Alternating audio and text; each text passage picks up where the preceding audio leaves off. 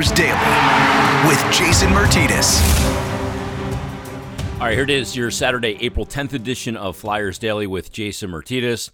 For the first time this season, the Flyers are now not in the top 5 of the East Division of the National Hockey League because the New York Rangers got a win last night and leapfrogged the Flyers in the standings. Through 40 games, the Rangers now have 43 points.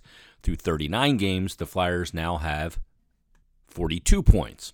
Rangers last night got a win on the road over the New York Islanders. It was a 4-1 final, handing the Islanders just their second regulation loss at home this season. Other came back in March by the Philadelphia Flyers over the New York Islanders. Also in the division, Caps kept winning. They got the win over the Sabres 4-3, and the Penguins beat the Devils 6-4. Today is what I would term as Achilles' last stand. By the way, I love that song from Zeppelin. But it's Achilles' last stand.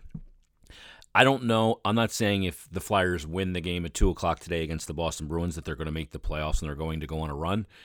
But I think it's pretty safe to say that if they don't get a win today, probably a regulation win today, there's mathematically, it's not impossible, but it's incredibly improbable. The Boston Bruins coming into this game through 37 games have played, have 21 wins, 10 losses, 6 overtime losses, 48 points. Flyers, through 2 more games played, 39, have 42. So they're 6 back, and the Bruins have 2 games in hand. And this is the last time these two teams play each other. This is indeed Achilles' last stand. And again, this doesn't mean the Flyers are going to go on some sort of run if they win the game. All it does is it keeps it alive for another day. And it makes it still incredibly improbable, but not impossible. We've seen crazy things happen in NHL seasons. Teams come barnstorming back from being in last place to win the cup like St. Louis did a couple of years ago, or Ottawa with the Hamburglar in net many years ago, Andrew Hammond. We've seen those things happen, but there are few and far between. But what I wanted to do on this episode, not going to play any sound from the coach or any players after practice or anything like that. I wanted to kind of break down the 3 reasons how we got here, how we got to this point that we're sitting here on April 10th, and it is Achilles' last stand.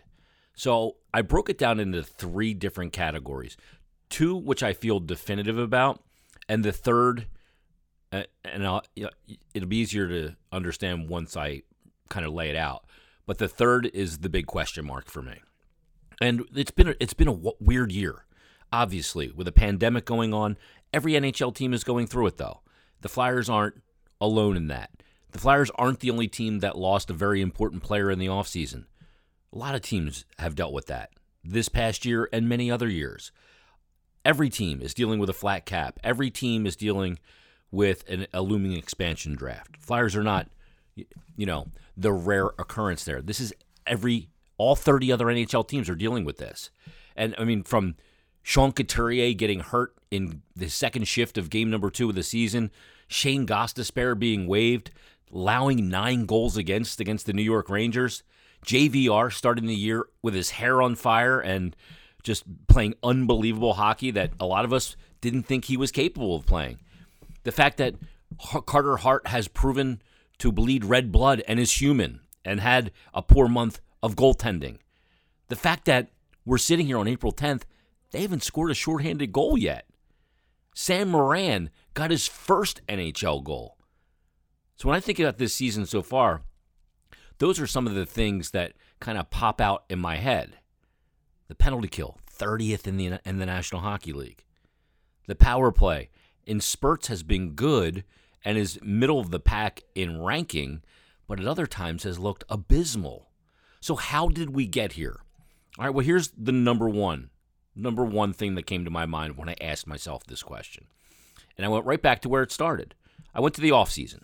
And the offseason was obviously a lot different than any other offseason. Free agency was different because teams weren't handing out term. Teams weren't handing out big dollars because they were all trying to scramble with their own salary cap situation because of a flat cap and what was going on from a revenue standpoint with the NHL. So the Flyers weren't alone in that either. But the other variable that compounded on them was that with 1 year left on his deal, Matt Niskanen retired. And that's a big deal because the free agent market wasn't stocked with Matt Niskanen retirement replacements. It wasn't. It's not easy to find a top pairing, right shot, right defenseman. It's not, they don't just grow on trees. And if there is one out there, they're usually not available. The fact that Chuck Fletcher went out and got Niskanen the prior year with that deal involving Radko Gudas and all he traded to get Matt Niskanen was a coup. And we saw the effect of that. But there wasn't a replacement out there. And in a flat cap, and heading into a season with an expansion draft and all the other ramifications, it made it really difficult on the Flyers. They went out and they signed Erik Gustafsson. I don't think he was ever signed to be a Matt Niskanen replacement or to play on the right side on the top pair. But obviously that deal has not paid dividends. He had a great first game. But Erik Gustafsson, while he is offensively gifted, he is not gifted defensively. Offensively, yes. Defensively, he really struggles. And obviously with him being in and out of the lineup, more out of the lineup than in, it was a medium risk, medium reward play, and it hasn't worked out for either side. So that's a big part of how the Flyers got here. But I refuse it, and I've said this on here before. I refuse to believe that Matt Niskanen's departure and the subsequent hole on that top pair D is responsible for all of this, because I don't believe that. I believe Matt Niskanen was a really good player, a great guy to have on and off the ice. I think he had an effect on a young defensive core, and I think he fit and all of those elements. But I refuse to believe that the team went from what they were last year defensively to what they showed in the 19 games in 33 days from the end of February through the month of March, that they were that team because Matt Niskanen wasn't there. So, well, I'll go, okay, Niskanen, huge loss. Get it. Didn't replace him. Get it. It's not just that. Free agency, the trade market, there hasn't been a lot to do. There hasn't been a lot of answers out there. Teams aren't dealing. We might see some dealing now that the trade deadline's coming up this week, and we've seen some deals and teams buying cap space like Florida did with the Chicago Blackhawks, but you have the flat cap. So the biggest reason while the team is where they are, or the initial reason, I should say, not the biggest, because I think the biggest reason is always the play of the players. But the thing that kind of set this in motion was the offseason, was the flat cap, was the pandemic, because that's what caused the flat cap, heading into an expansion year, and also the fact that, there wasn't a replacement out there for Matt Niskanen.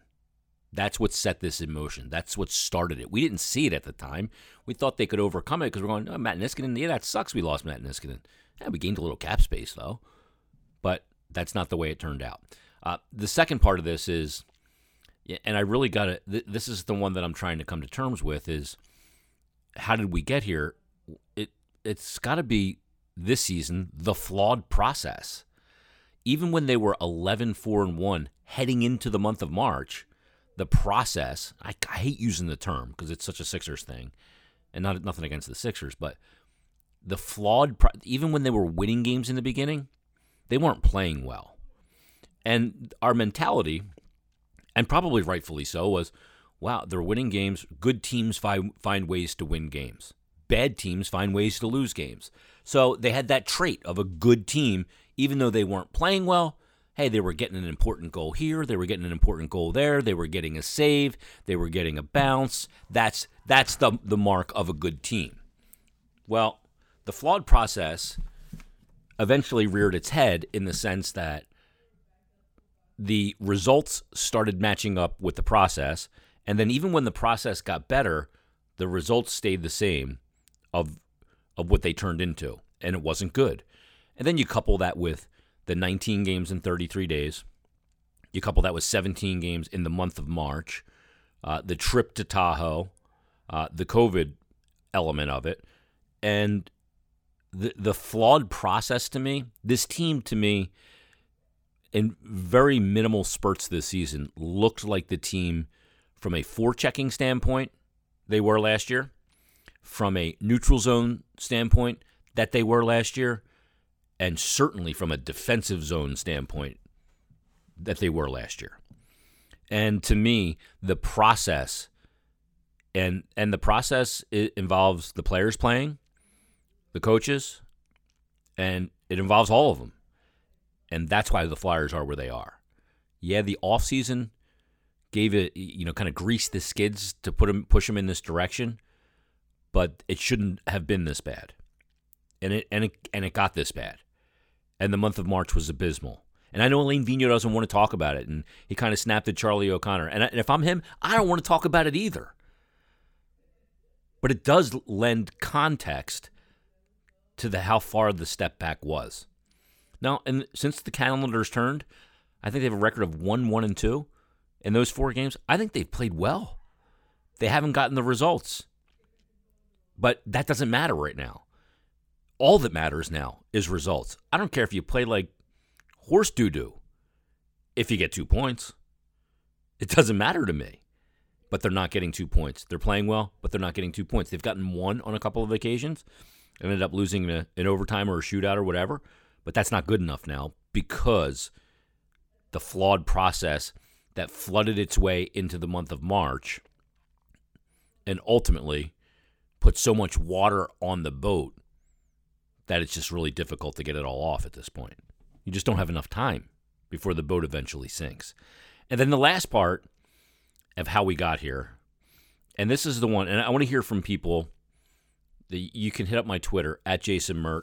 You can DM me, or if you just want to tweet at me. I'd love to get people's response to this part of it. Because as I see it, it can't be just one thing, how the Flyers ended up in this position when they took such a progressive step forward last year. So it's got to be a combination of a lot of these things, and maybe some more that I'm not even thinking of off the top of my head. Is it effort? Is that one of the reasons why we are where we are? I don't know. Is it effort? I mean, I see a team that is getting beat up pretty bad in games or down 3 goals, but then battles all the way back in a third period, has done so and won games, has done so and come up short. So is that an effort issue? I don't know. Is there just no effort in the beginning of the game? I don't ever question players' effort. Execution or readiness is, I think, something you can question, but effort to me is one of those ones that's a little bit more difficult. There's no stats on effort. There's no stats on, intensity, or there's no stat that shows, the really important elements of winning. Is it a talent issue? Do they have enough talent? Is there a lack of talent on this team? I look at the roster and I go, I think there's a lot of talent here. But then that brings me right to the next thing. Is there talent here, but it just doesn't fit? Is this talent not the right talent to play with each other? I mean, that could be part of the equation. Maybe the pieces just don't fit. Look, we've seen teams with tremendous amounts of talent win nothing. Why? Because they didn't fit. Sometimes players' talent doesn't complement other talent. Sometimes too much talent leaves people standing around watching. Sometimes you have to have a player on a line with talent because the player with less talent does the nitty-gritty things, and that opens up space for the talent. So is it talent, but it just doesn't fit? I'm not sure. Is it scheme? I mean, this is the same scheme they ran last year from a strategic standpoint. Same forecheck, same neutral zone, same D zone, but it doesn't look that way. Do they not have the players to fit the scheme, or does the scheme not fit the player? I don't know. Is it COVID? I mean, they had their own COVID outbreak. They had players staggering back in after a COVID pause, and then the effect of it was the even more condensed schedule in a 56-game season. Is it COVID? Is it the schedule? Is it the 19 games in 33 days without having 2 days off in between games? I don't know. A lot of teams are going through that. Some have really struggled with it. Others haven't. Is it youth? Is the young players just not as consistent as they need to be as professionals? Or let's look at the other end. Is it age? Is it the veteran players? Is that the issue? Or is it just a combination of some or all of those factors? Which ones is it? Why are we here? Why are we in this position where now, for goodness sake, the Flyers are in 6th place in this division. This was not supposed to happen. So how the hell did we get here? Because if we can't figure out how we got here, you can't figure out how to get out of here, if you know what I mean. The Philadelphia Flyers right now are in 6th place in the division, 42 points. They're 8 points up on the New Jersey Devils.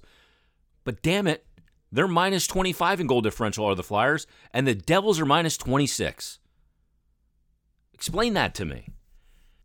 Again, what is it? How did we get here? I'd love for people to tweet me at JASONMYRT and tell me how we got here. There's parts of this season that just, so much of it is so disappointing because as you're going through a pandemic, we use sports to escape, to feel good, and there hasn't been enough feel good. Morgan Frost, a guy that I was really intrigued by this offseason to see what he could do this year, got hurt in his first game. Comes into the lineup for Sean Couturier, separates his shoulder. He's been out all season. Since. Didn't even get to see. Farabee's been unbelievable in year 2. He's hit a little bit of a wall of late, but, you know what you have in Farabee. You got a really good player. Myers has been a conundrum wrapped in a riddle. Travis Sanheim has been really good at points, really bad at points, and it's been really uneven. I think in the last, probably since mid-March, I think he's probably been the most improved Flyer. I know Coatsy and Tim Saunders were talking about that on the broadcast the other day, and I agree. He has solidified his game again. Provorov is Provorov. And I think it's hard to judge his season with a revolving cast of a partner, especially on a top pair. It's difficult. But sometimes his stick handling and his puck control is an issue. Carter. You guys know how much I believe in this kid. How excited I am about the future with him. Travis Konechny's got 8 goals in his last 50 games. He was a Flyers All-Star last year. So this is just a little bit of therapy before Achilles' last stand. Achilles' last stand is today. It's the Flyers and the Bruins. It's at the Wells Fargo Center at 2 o'clock. You better tune in. I'll know if you don't. Tune in. We'll bring you the game. We'll talk about it on tomorrow's episode of Flyers Daily. In the meantime, everybody, thanks for listening. Thanks for putting up with my nonsense. Enjoy your hockey today. We'll talk to you on tomorrow's Flyers Daily. It was an April morning when they told us we should go.